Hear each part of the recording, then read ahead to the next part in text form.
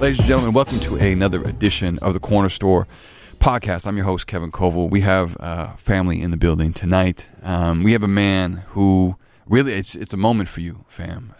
He has just put a really beautiful masterpiece project into the world, but has been doing consistently incredible work in the realm of emceeing and hip-hop culture for the city of Chicago for a long time, putting on for the culture, both personally being one of the finest writers in the city's history, but also is the founder of Haven Studios, which is an incredible place for young people in the city of Chicago to record and get mentored by this man. The project's called Jim Crow the Musical, and the MC that I'm talking about is none other than Add-2. Welcome to the Corner Store, fam. Man, welcome, man. Thank you. I appreciate it. Thank you, man, that's a hell of an intro. Jeez, I be feeling like so prestigious. You are prestigious, man. We're really excited to have you, and I'm excited to talk about all that you have going on. In the Corner Store, Max, the snack door, secures different snacks for our guests, and so Max has gotten you some things this evening. We hope that you enjoy them. Okay. To begin with, he's gotten you a Kavita sparkling probiotic drink. It's a lemon ginger flavor. Oh, and it's organic. Okay. Oh, that's different. Yeah, enjoy that. I think that's good for your digestive system. Oh, see, this is good. They didn't have this at my corner stores. No, listen, yeah. I didn't see this joint. I did this. Yeah. Max's fancy corner store shop. Oh, man, I see this already from a mile away. I love this. So Max got you some Pieces, big cup Reese's Pieces, yes. Reese's stuffed with, it's a king size. The reason why Max got you this is because he said there are two of them. Yo, ooh, this is a metaphor. Let's see you. Max is trying to put some bars in his snack door. Little did you know, this is like, Reese's is my favorite candy, man. Max is usually always hits with the guests. I think it's because he digs through people's garbage. He does his. What I'm saying is that he's investigating, and he takes the snack door securing game very seriously. I see now. Yeah, but he'll leave your garbage alone now that you've been on the show. Oh yeah, now we good. Okay, he figured out my two things. Yeah, so good. Well, salutes and welcome. Add-2, we are in a great moment, man. This project is brand new. Yeah. I want to talk a lot about it, but just so far the reception that it's been receiving. I mean, Vibe just named it one of the best albums. Yeah, one of the most creative projects of 2019. Yeah, I mean, I put the decade on it, and yeah, sure, it could have been. Yeah. I don't know. I got to go back and reread the quote. I mean, but it really does feel like it's been well received. I've been really surprised. Well, why surprised? I think because sometimes, man, after you take a little break, the world changes a lot within that time, and it seems like it's happening a lot faster. Well, it is now. Now, this break, the break you're referring to, you stopped putting out music for how long? It's been 4 years. Right. So in the scheme of things, that's not that long of a time. In contemporary culture and in hip-hop culture, that's a lifetime. Oh, yeah, because most people's careers, like an average hip-hop career, maybe lasts 4 years. Yeah. It's like the NFL or something like that. Yeah, so like by the time you're on your fourth year, you feel like a veteran, you're a senior, you done went to, all these different award shows, you done had all these experiences.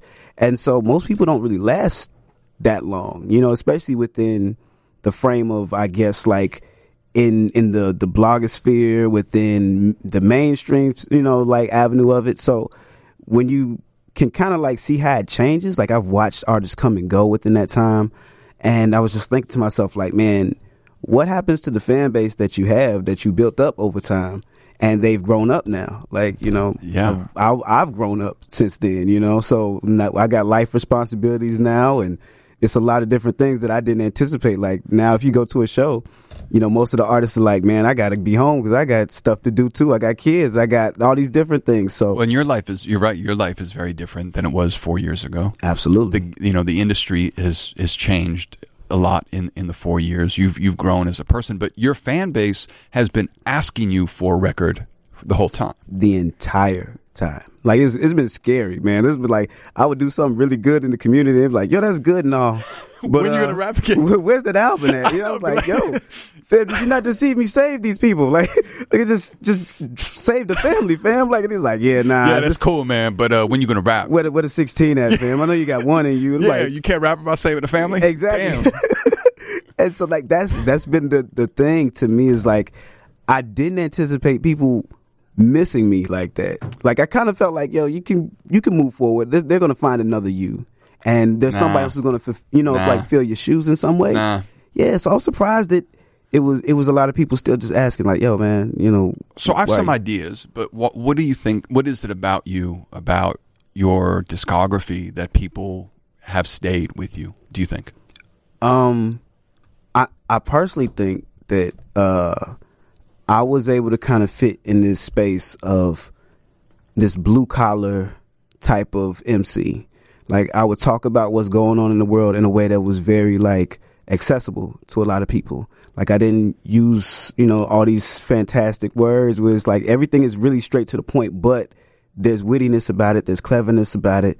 But then I would also talk about like what's going on in the community, what's going on in the world. I wouldn't stray away from social issues, and they couldn't get that from too many places. And the people that they used to get it from went and did other things. Yeah. You know what I'm saying? So they would be like, man, I used to be able to get this from, you know, this MC, and then now they doing Black Star as a project, like as a crew or whatever. Yeah, you're in a lineage that, you know, in terms of a mainstream viability or the pressures of the industry, have either made people do other things, have broken up groups, have made people stop rapping, in part because of ridiculous contractual obligations, which I know you know are very well aware of yourself, right? But yeah, you're right. I think that there's a hunger for that kind of realness and that accessibility. But you also, I think, you know, one of the things I was going to say about this record that I think you do maybe better than anyone is, you know, your love of the homonym, the same word rhyming, you know what I mean? Yeah. Which to me reminds me of like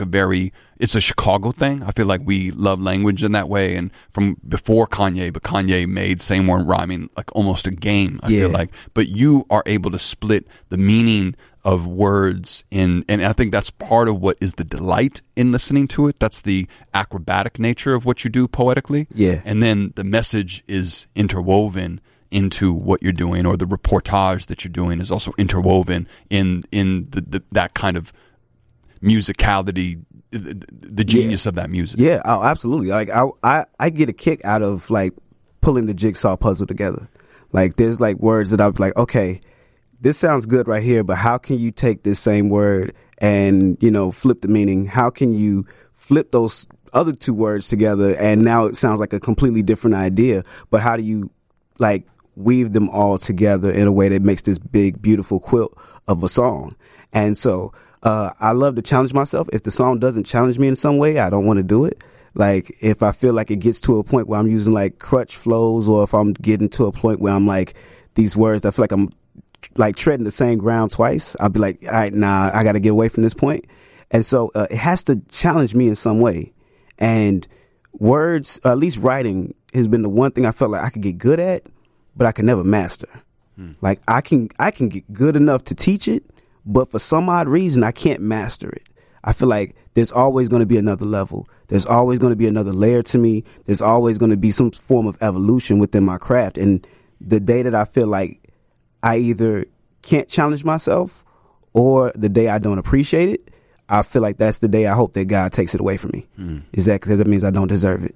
Yeah, it's samurai shit. Yeah, you know, and at this point, you know, I think you also have to be in the business of competing against yourself and Absolutely. challenging yourself, and hopefully you're around people, as we are in the city, who are also people who are masters of their craft, who encourage us to get better. You know, and listening to your record, I want to get better as a writer. You know what I mean? It has that kind of strength. That's good. Man, I'm glad it gets it. It does, absolutely. I want to talk about the record, but I want to go back because I remember you when you were a much younger MC in an open mic space, from, you know, I don't know if the first time, but one of the times, one of the communities that I remember you being a part of was that Urban Sandbox era, the Green Door on Ashland near Chicago. You were an open micer then. Yeah, I was, because like a lot of people don't realize within Chicago, man, our open mic culture is deep. Yeah, you know, and some of the places, like when we, especially me as an MC, I used to always hear open mic being synonymous with sub T. Yeah. Like, they was like, yo, if you're going to be an MC and you're going to come through, you got to come through open mic night over at Sub T. Have to. 606. Yeah, 606. You know what I'm saying? Still, longest running hip hop open mic, I don't know, ever. I'm not sure. Yeah, you know? shout out, man. Big ups to Shout Out, you know what I'm saying? Like, and all the cats over there, Jory, everybody. And Pacific's crew. Yeah. And it was like, for me, when I first heard about it, I was in high school. Right. And Where did you go? I went to Luther South on 87th Kedzie. The school ain't around no more because they were doing stuff with the money. But I heard about it from a teacher. This teacher, his name was Mr. Dixon. And he told me about it. He was like, you know, when you're of age, you should go there. But me, I was like, I couldn't wait. I was like, man, I've been honing my craft. I'm battling in the hallways and the parking lots and stuff. So I felt like I was the nicest in the school. They used to have people like call up my mama phone and they'd be like, hello, Miss Daniels, how you doing? How was work today? And then as soon as they turn around, they'd be like, oh, okay, good. Well, is Andre home? And as soon as I get on the phone, they'll be like, yeah, what's up, dude? I got somebody from Simeon to see you. I'd be like, dang, fam, I just heard you being nice to my mama. You know, and so... I'm respectful to your mother, but no respect for you. Much love to her. But when we battle, I'm about to disrespect her. I was like, yo, okay. But we used to... this is crazy. And so, like, he told me about it, and I couldn't get in. So, of course, I was like, man, well, where else can I go?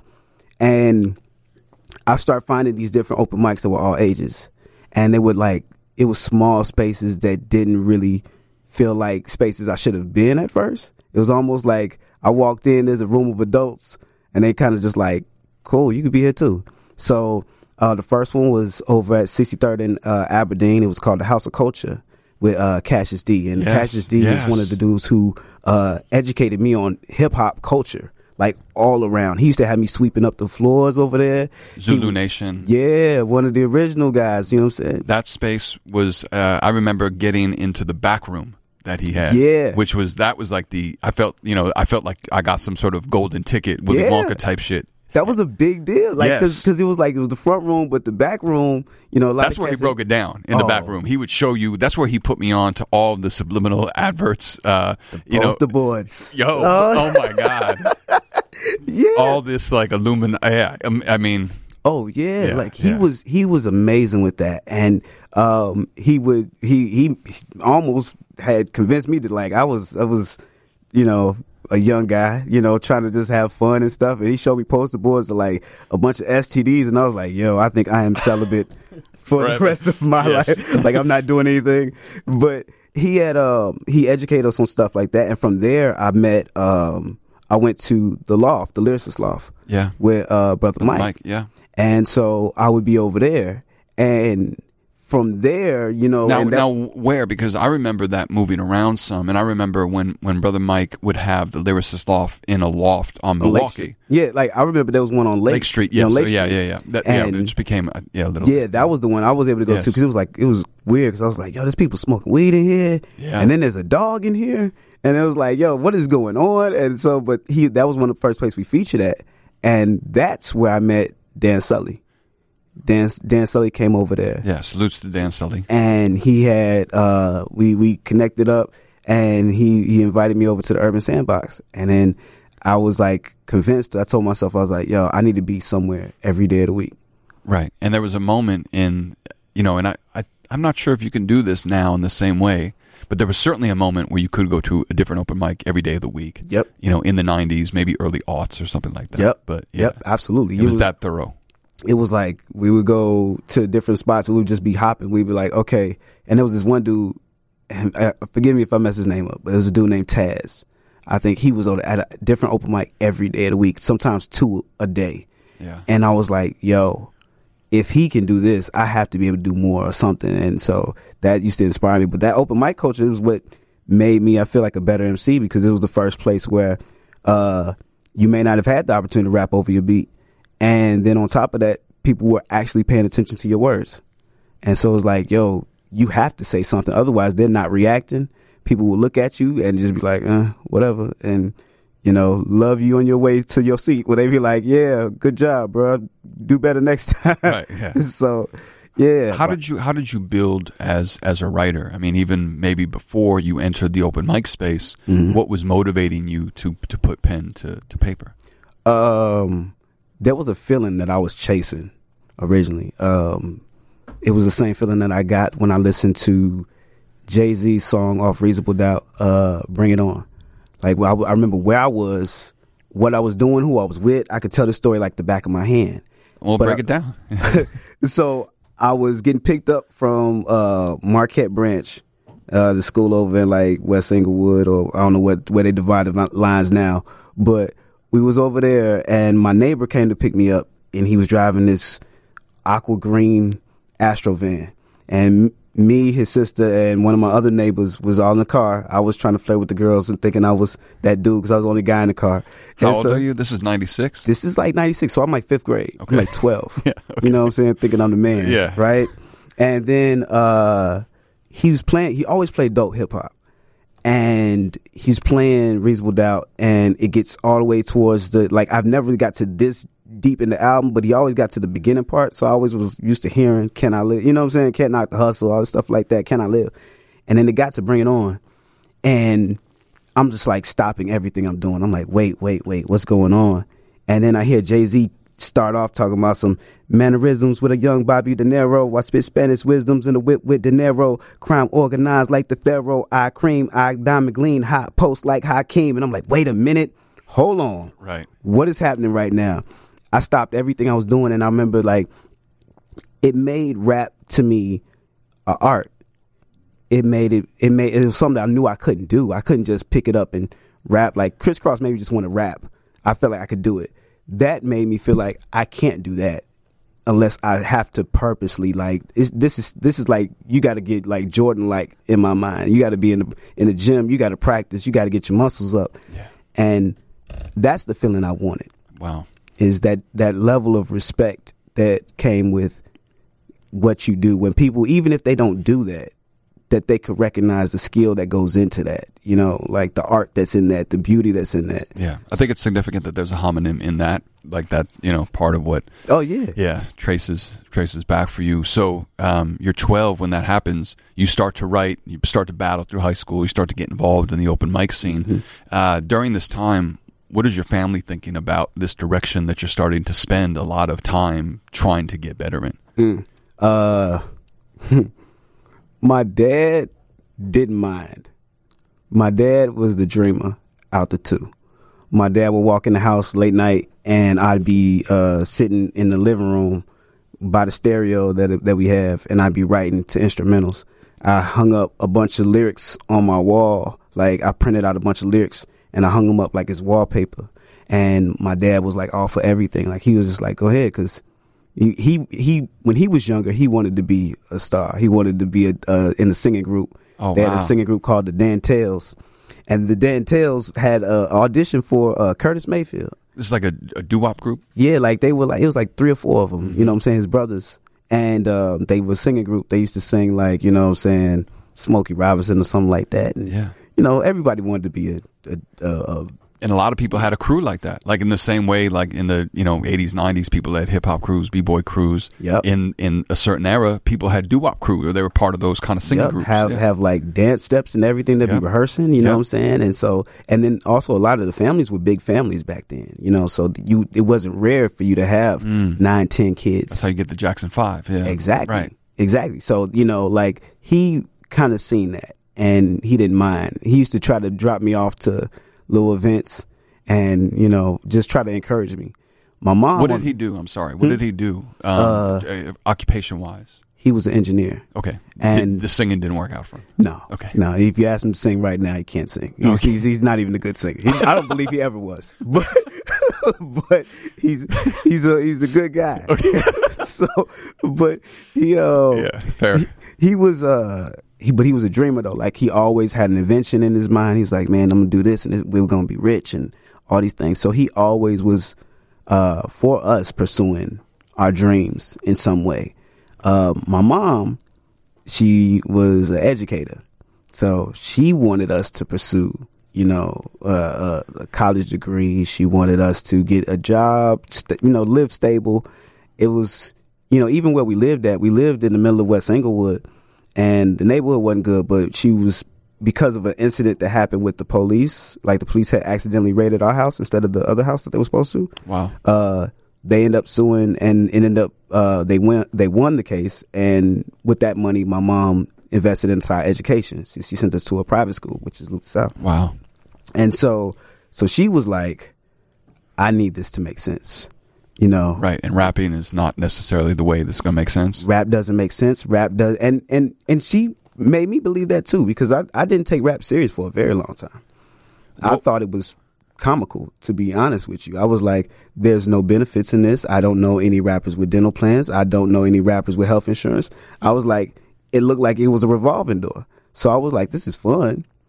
But I also love to do it though, because it was like I went from just rapping to honestly like using it as a source to vent. Like it was like the therapy that my parents couldn't afford. You know what I'm saying? Like I couldn't talk to anybody else. So this page that wasn't auto correcting me, this page that was okay with whatever level of education that I had, it was this place that I could pour all this stuff into, where I couldn't tell my parents what I was doing halfway in the streets. I couldn't tell my friends everything because I had this feelings of remorse about the stuff that I'm dealing with, or that I don't really co-sign for everything that we doing. It was like, this was the one place I could be honest. And it wasn't going to judge me. It wasn't going to tell nobody. It was just this place to catch all these thoughts. And so I fell in love with it. And my mom, she seen that I loved it, but it wasn't until she heard me on the radio that it made sense to her. When did that first happen?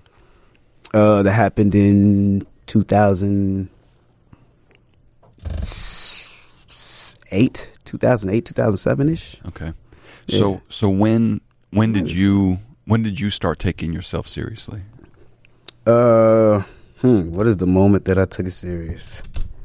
I think the moment when I took it serious is like when I graduated and I was already like good at it.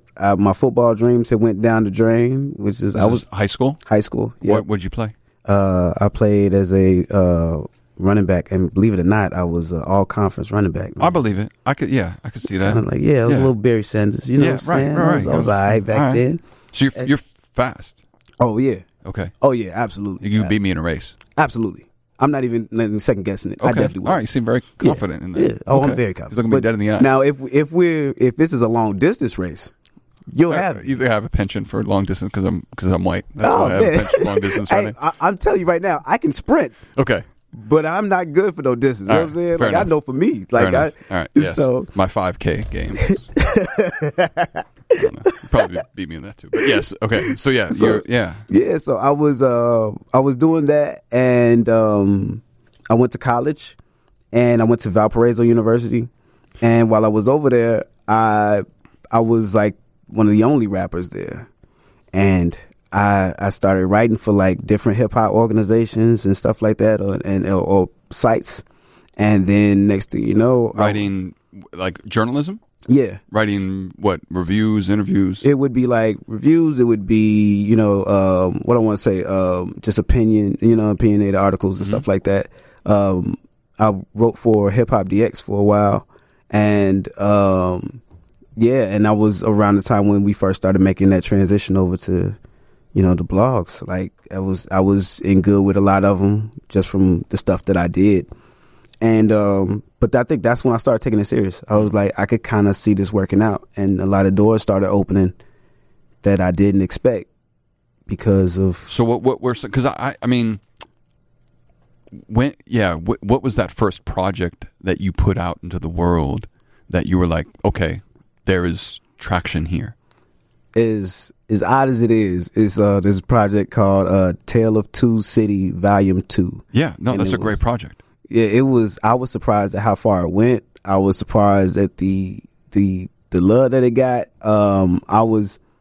It was odd because it was like, it was a digital type of release, whereas before a lot of the stuff that I knew were like, especially was popular, was like hand to hand, so to see something like that go travel where it needed to go to, it was dope. I was getting around to different places, getting respect from different people. What year is this? This might be 2007, 8-ish. Okay. I think it's around that time. Because this is not on Spotify. No. Unfortunately. Nah, So how did I? Because I have the record, or I have the it was released via blogs. Yeah, it was blogs. It was like little links that would die out after a certain amount of time. Yeah. So who were some of the? Because in that era, you started to get some traction in that space too. Who were some of the blogs that were putting on for you? Two Dope Boys, OK Player. Still, all these folks still mess with you. Yeah. Still to this day. Yeah. Later was Fake Shore, which was interesting because it was like, at the crib, you kind of expect that one to be the first one. But Andrew's taste was, his taste wasn't yet to the kind of music that you were making at that time. Yeah. And then I think he grew in his taste. I don't want to speak for him, but at least in terms of what he would put on the blog, I felt like there was a shift and an intention to be more inclusive of what was happening in Chicago. And I could see that. And because I remember at first we did feel like it was like, what's going on here? Yeah, it was kind of isolated. And then, but also it was like, it was coming from both ends because we were looking like, well, how come, we're not featured on these sites and at the crib? But then these other ones are showing a lot of love.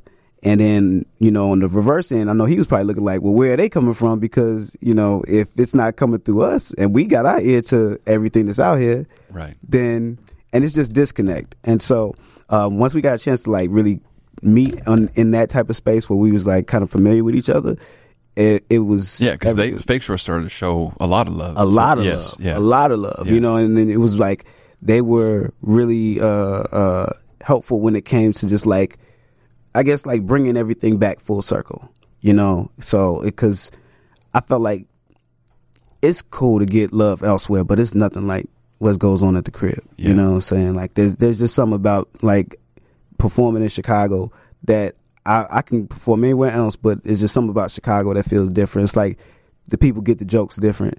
The people, understand you different. The references. I mean, the literal streets that you're talking about, the corners, the things that you're bringing up, people relate to in a very different way, obviously. Yeah, they see it in a whole different light versus, other places that can empathize, where it's like, I share a similar experience, but this is like, man, I know these are landmarks, what I'm saying, that I could go to that I know physically are right here.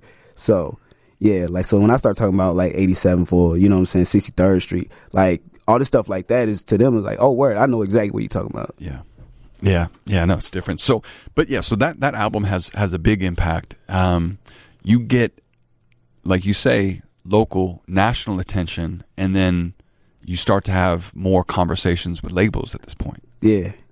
Right. So so what happened? I mean, who came knocking, and what doors did you step through? So the first one that was like a conversation that we had was, it's funny because like in order to tell this story, there's another story that's connected to it. But when I first got cool with Common.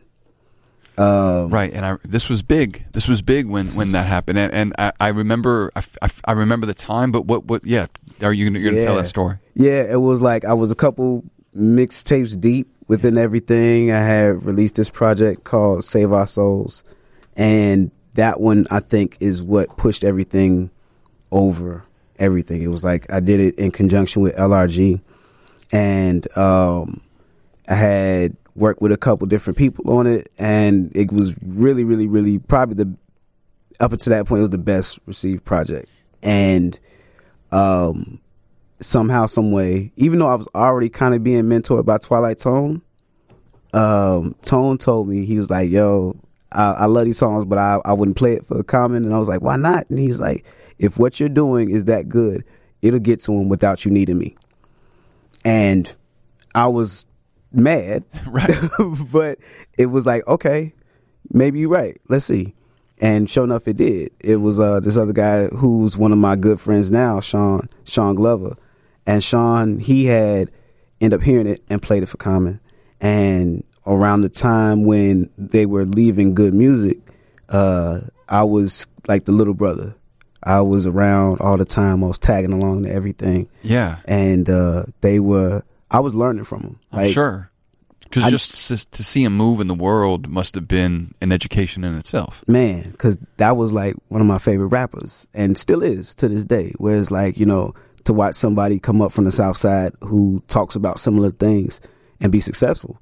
I to have a bird's eye view of it was way different. And I'm watching him maneuver in rooms, and we used to be sitting down talking and, you know, just having conversations about little things. And I was like, man, this changes my whole scope of what I do.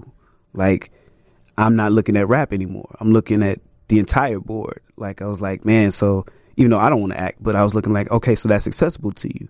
Or, you know, the philanthropy. I'm like, okay, so that's accessible to you. And so how do you use your platform to create other things around you, you know, to help facilitate the changes that you want in the world? So that was a big thing for me. And, you know, at the time I was, again, like little brother, I'm tagging along for everything. Whatever they, you know, it's man, there's so many stories. I'm thinking about this story like with Drake and stuff, but it was like before they had. No, that was during it. Oh, during that time. I was around during that time. Oh wow, that must have been.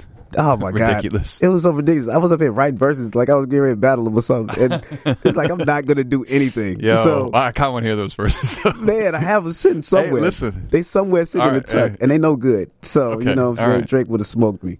You saying, but people don't really want it with Drake. Really, I was gonna say he's really good. Yeah, he got a good ratio. Yeah. You know, like I'd give him more credit than a lot of people do. So, but yeah, they had just left Good Music, and then they were over at RDM, over at Def Jam, and I remember they asked me about how I felt about going over there, and I told them I didn't really want to because I feel like if they weren't treating Big Crit right, then probably wasn't gonna treat me right either. You know, it's a lot of foresight. I mean, because Def Jam is Def Jam, yeah, the preeminent rap music label in the history of labels, and they're interested in what you're doing, and that's to step away or not pursue that conversation is significant.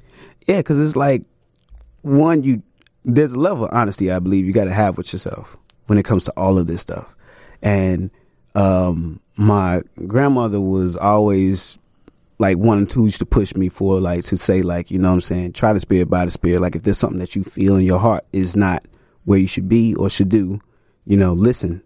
And I had to really think to myself, especially losing, like you said, foresight of saying like, well, do I really want to be in this type of situation? And what happens to other people who are in this situation? Like I watch a lot of people. I study more artists how they fall off than I study how they get on. Like I watch how everybody fall off, and I'd be like, okay, I don't want that. So how do I avoid that pitfall?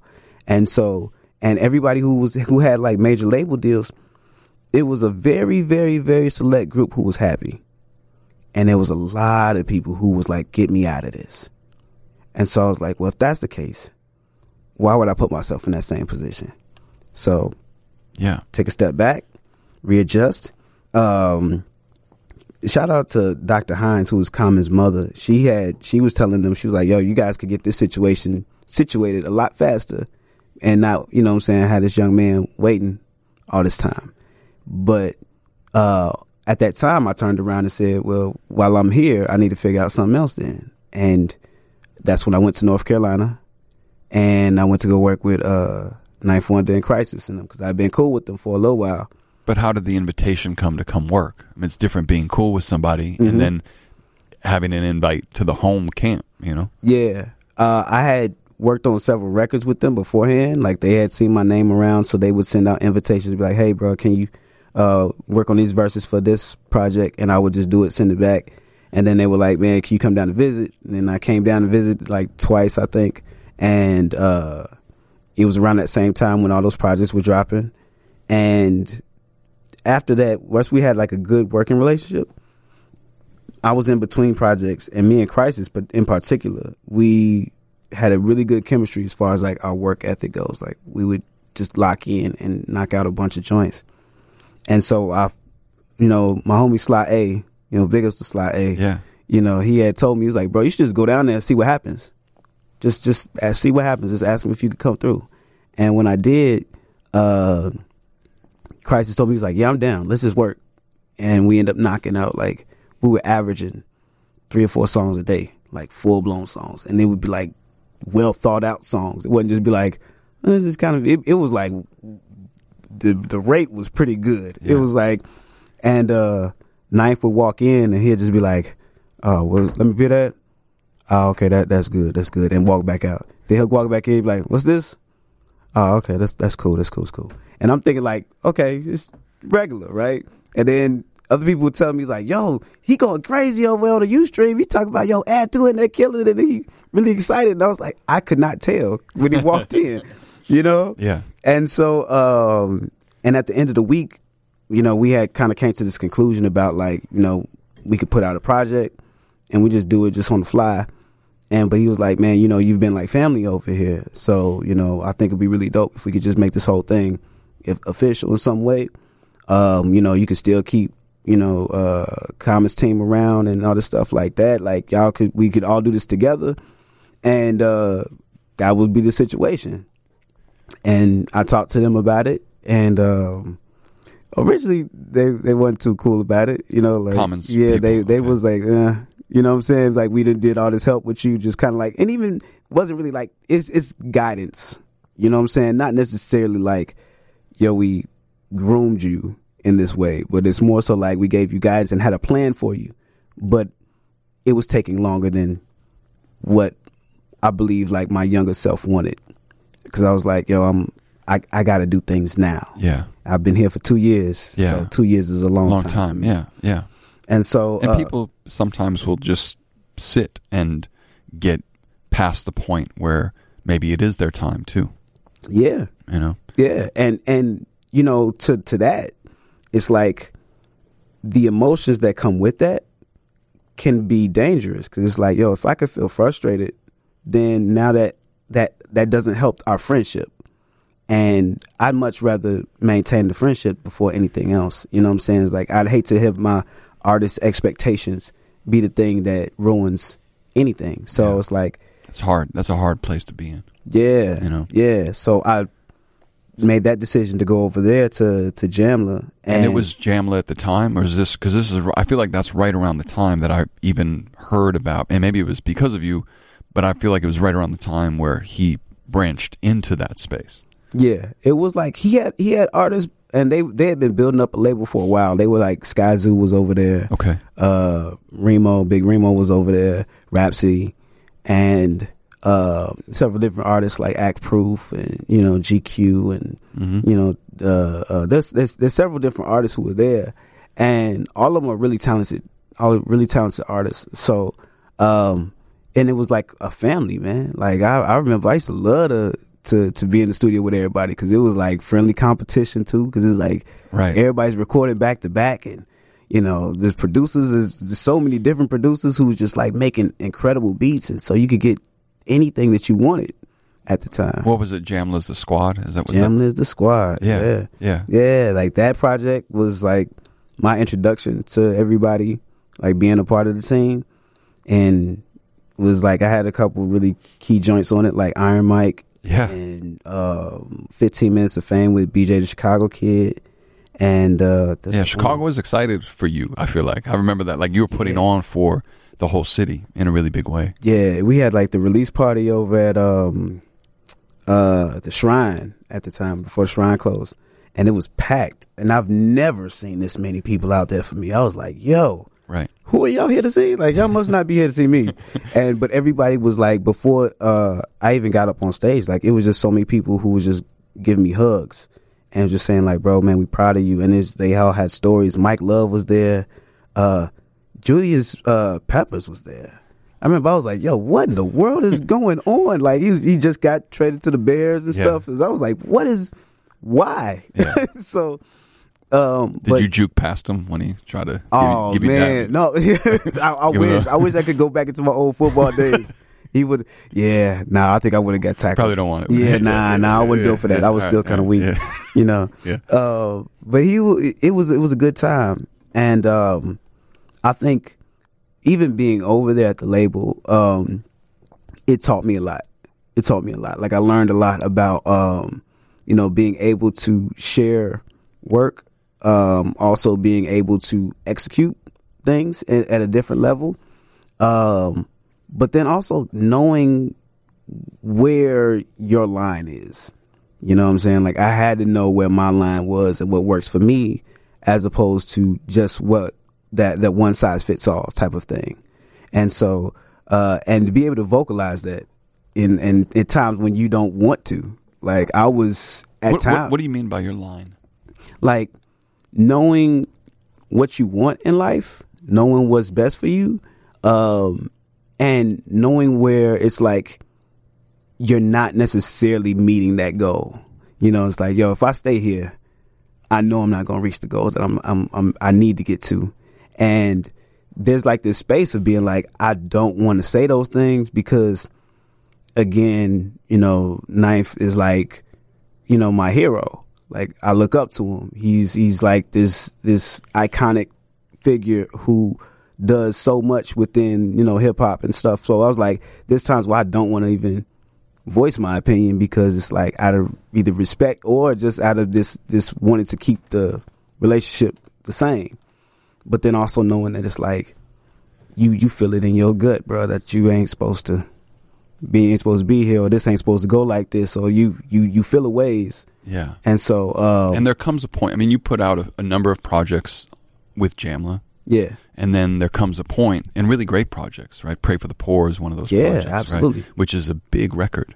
And a big record for the city, but a big record for you too, nationally. Yeah. But you make a decision at some point to not continue to make music with them. Yeah. And then not make music at all. Yeah, just leave. Yeah. Just so it was around the time when they had sent out these updated contracts. And the updated contract was it had language in it that I didn't particularly like. And I know within this frame they said like, hey, you can also, of course, negotiate. But the starting point for me was just like kind of scary. I was like, well, if this is the starting point and we all supposed to be family, I'm not too sure how this is going to go after this point. And then I had to kind of like think to myself, like, is this what you want to do? Is this the life that you want to lead? Do you feel comfortable? Do you feel like you could thrive? And if the answer is no, then pull back now. You know what I'm saying? Like instead of you messing up the relationship completely, do what's right for you right now. And so, yeah, I again, I wanted to maintain the ownership of the catalog of stuff that I've made prior to that point. Like it'd be different if you're like, yo, we was going to do this and it's going to be after that. But it's like, I can't, this is the things I was, you know, going up to schools and telling people don't do, you know what I'm saying? Like right. I would feel like a hypocrite in a lot of ways. And this was the new relationship that they had with a larger label. Is that right? Yeah. Right. Yeah. So it could be, and it's funny because like after I got older, I understood. Yeah. Like I was like, you know, you have to get your return somewhere. This is still the business. Yeah. It's still the music business. Like it's in the music industry, I feel like it's 20% music, 80% business, if not higher than that. Right. You know what I'm saying? Like, because nowadays you probably might be 90 because anything you can market, but they still would have to get their return on what they're doing and what they're investing into. And I may have been an exception where it's like I'm so, I guess like the stuff I'm so used to doing, I can do it on my own. I've been doing it. I've been acting as my own manager since I started.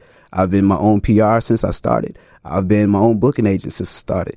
And so I've learned everything that I could possibly learn within this industry, whereas other people might need more help, but the one size fits all is not going to fit me.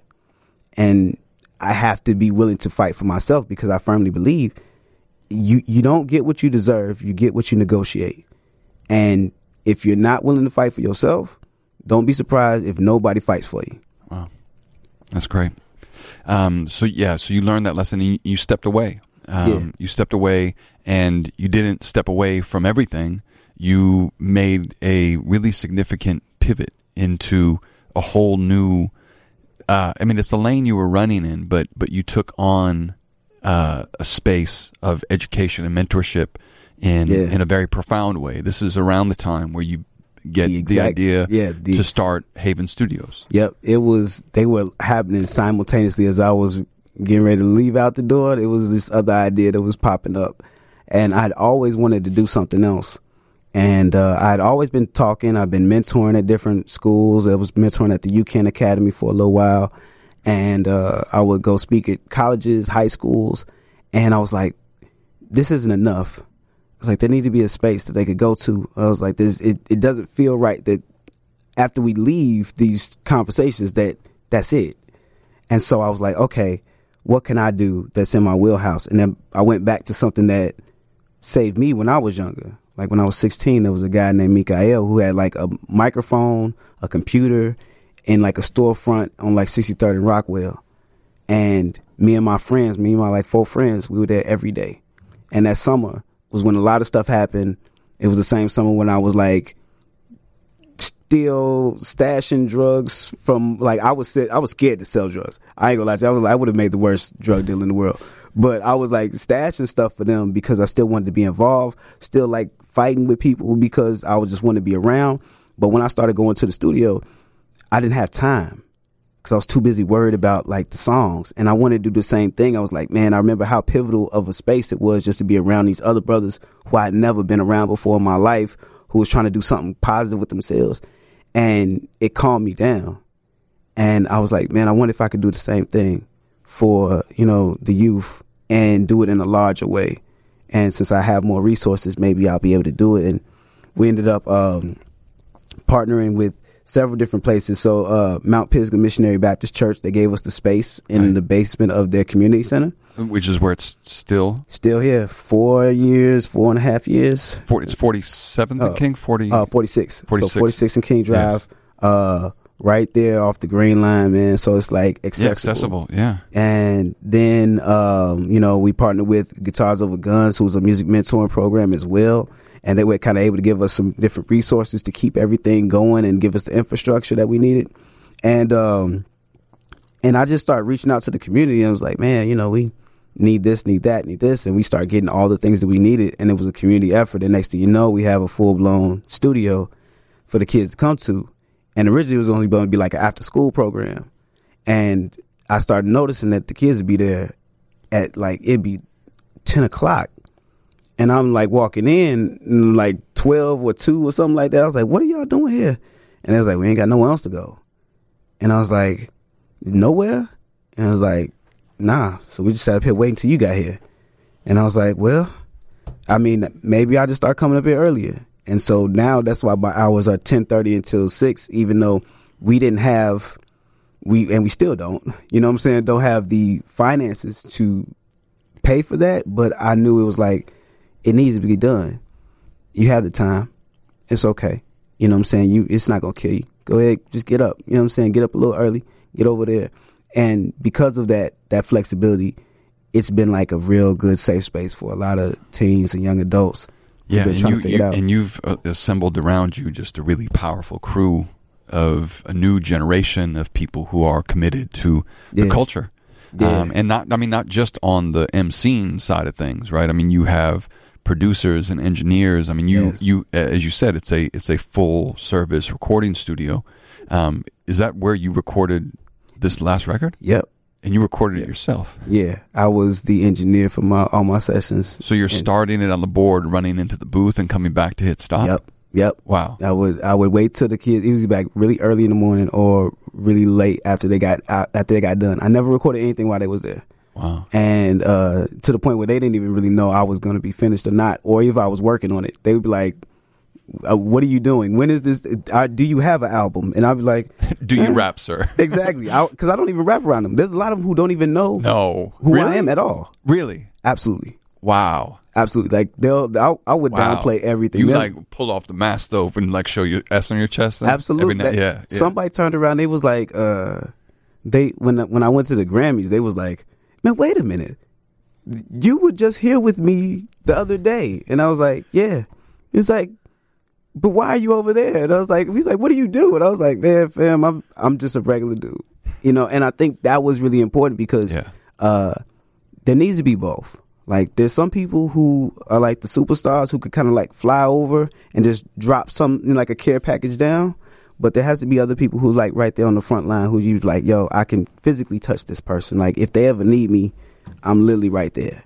And so, driving kids home, like there's a kid who, I didn't even know he was taking the bus to different places. He had narcolepsy and wasn't even telling nobody. And, he would be missing his stops. And I'm like, fam, what's going on? He's like, but that's how important getting to the studio was. So then I started giving him a ride back and forth to the crib. And then those other ones who would it would be endless type of things that I never anticipated having to deal with just from opening up a space for people. And you know what I'm saying, well, it's such a needed and important space, and you know, in a short period of time, not only have you had such a significant impact in the cultural landscape, but you've also out of that space made a lot of really good music. Man, I'm surprised. Yeah, this is, I'm surprised that it all came out of that. And I think that's one of the big points too, is that whenever we go to studios, that's one of the biggest stories that they sell you on. You're like, yo, such and such recorded here, or Michael Jackson recorded here, or Abbey Road with the Beatles. You know, like everybody has this lineage.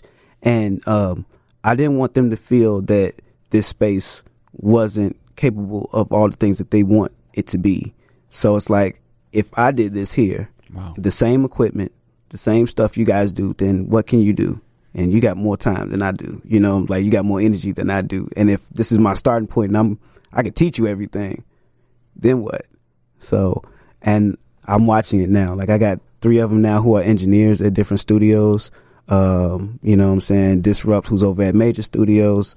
Messi, he's over there at, man, what's the name of the studio? I forgot the name of it, but still Messi's over there working as an engineer as well. Yeah, shout out Sil. Yeah, and my homie Fable, he's working over at 35th Street Studios. And so, well, I can't, before we get out of here, I can't let you go without just commenting on a viral moment that you had recently, where a older gentleman came into Haven Studios and shared with you some of the what he called, and correct me if I'm wrong, trap music. Trap music. Yes. Yeah. Shout out to Arthur. Yeah. So Arthur is how old? He's 72 years old. And he walked into the studio and he said, I'm looking for you. And I was like, nah, I don't think this is a youth mentoring program, man. And he's like, but I'm young at heart. And I was like, okay, all right, I got it. I see what this is. And so I thought somebody was pulling a prank on me because he's like, man, I got beats. And I was like, no, there's no way this guy has any beats. And he was like, he started playing. He said, well, I was like, well, here, I can show you to another studio that they'll take care of you. Is one of my mentees. I will absolutely make sure that he will. And he's like, well, I told myself when I woke up this morning, he's like, the only thing I had a goal was at least I wanted to play you some of my music. And I said, well, I can't deny that. Come on. Yeah. You know, that's especially with you. You're such a good guy. Yeah. I was like, but yeah, that's real though. So I was like, yeah, all right, I listen. And I was listening to the first one. I was like, wait a minute. It's like, there's no way this guy's making this music. I was like, okay, that's the first beat. All right, hear another one. Then I hear the second one. I was like, this is kind of good too. And then the third one, I was like, oh my God, wait a minute, what's going on? And then I had to ask him. I was like, okay, nope, somebody's pranking me. Right, Ashton Kutcher's about to pop out. Yeah, there's a kid waiting on the other side of the door, like, that's my grandpa. These are my beats, or something like that. Right. But I started asking him about I was like, so what do you produce on? And then he was like, I produce on Mixcraft and this thing. And then he started telling me about the different plugins that he's using. And he was like, yeah, I have Waves and I do blah, blah, blah. And I was like, he's talking about Waves. Then he might know. Yeah. So, and it went all over the place. And we went from one day just talking about it to the very next day, Rolling Stone, CBS, like every outlet. Now this went everywhere. Right. Everywhere. They was all at our door. Off of your tweet. Yeah. Right. One tweet that just went everywhere. Yes. And next thing you know, he was even like in AARP magazine. Like they came down and did a whole thing. I was like, this is the first. Yeah. It's the first time I think I've been in a printed magazine. Was thanks to him. No. And so that can't not be so. Absolutely. Really? Absolutely. Really? There was no double XL that had a. Nope. Really? Nope. Not at all. Wow. That's a travesty. Okay. Yeah. So, all right. Well, it's the first of many to come. Yeah. Where is he now? Is he doing okay? Is he doing well? He's doing pretty good. Yeah. He's been still making beats. We've been trying to fix up his computer, which is like one of the bigger issues. Is because he's still been using the computer that he's used to, and after having to deal with some of my elders as well, it's like it's really hard to kind of be like, I'm gonna take this one thing and give you a new thing, but he definitely needs a new computer, and there's no way around it. And I've been trying my best to find the resources to get him one. But he's passionate about his music. He comes by every now and then, and we'll just be laughing and joking. He'll tell me stories, and he's like the grandfather I never had because I never knew either of my grandfathers, and so this kind of gives me the same type of energy that I've missed my entire life. Wow. That's beautiful, man. The album is Jim Crow the Musical. It is streamable on every platform imaginable.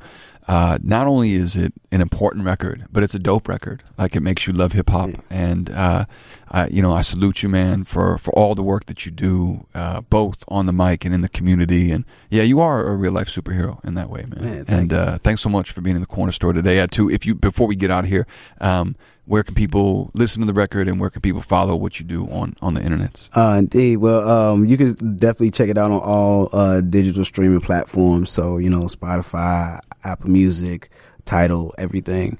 And then you can follow me at Add-2 the MC, ADD, the number 2, THEMC. And I'll just be out here and around, man. You know what I'm saying? I'm not really too big on the self-promotion. You find me when you find me, see me in the streets when you see me, and then when you see me, show me love. You know what I'm saying? So, is there a I know you had a listening party. Are there shows coming up for this record in Chicago that we could? Yeah, I think we have one coming up with I think we just kind of locked it in with Slum Village on the 28th, and then I might be doing something in January with maybe the Virgin Hotel. And in January, like maybe January 11th, I think. And, we're just going to try to, I'm working on something. I want to do something really, really major. And I actually want to make a musical out of it. And they've been talking about it. And so I used to be like a rap consultant over at Goodman Theater. So I want to maybe see which ways we can bring this thing to life and see what happens. Very dope, man. Well, I look forward to everything that you do, and particularly this project is brilliant. Go listen to it. Go stream it. You will be happy you did. Add-2, thanks for being in the Corner Store. Thank you guys for having me.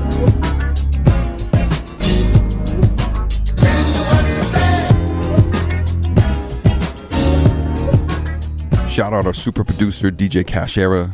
Big up boss man, Todd Manley. Thank you to our official Corner Store photog, Mercedes Zapata.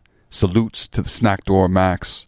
Also, please, y'all, follow our Instagram. It's corner_pod on IG, on Twitter. Tell us who you want to see in the Corner Store. And also, please consider dropping a couple of dollars into our Patreon account. It's patreon.com, cornerstore_pod. The Corner Store is brought to you by Stolen Spirits.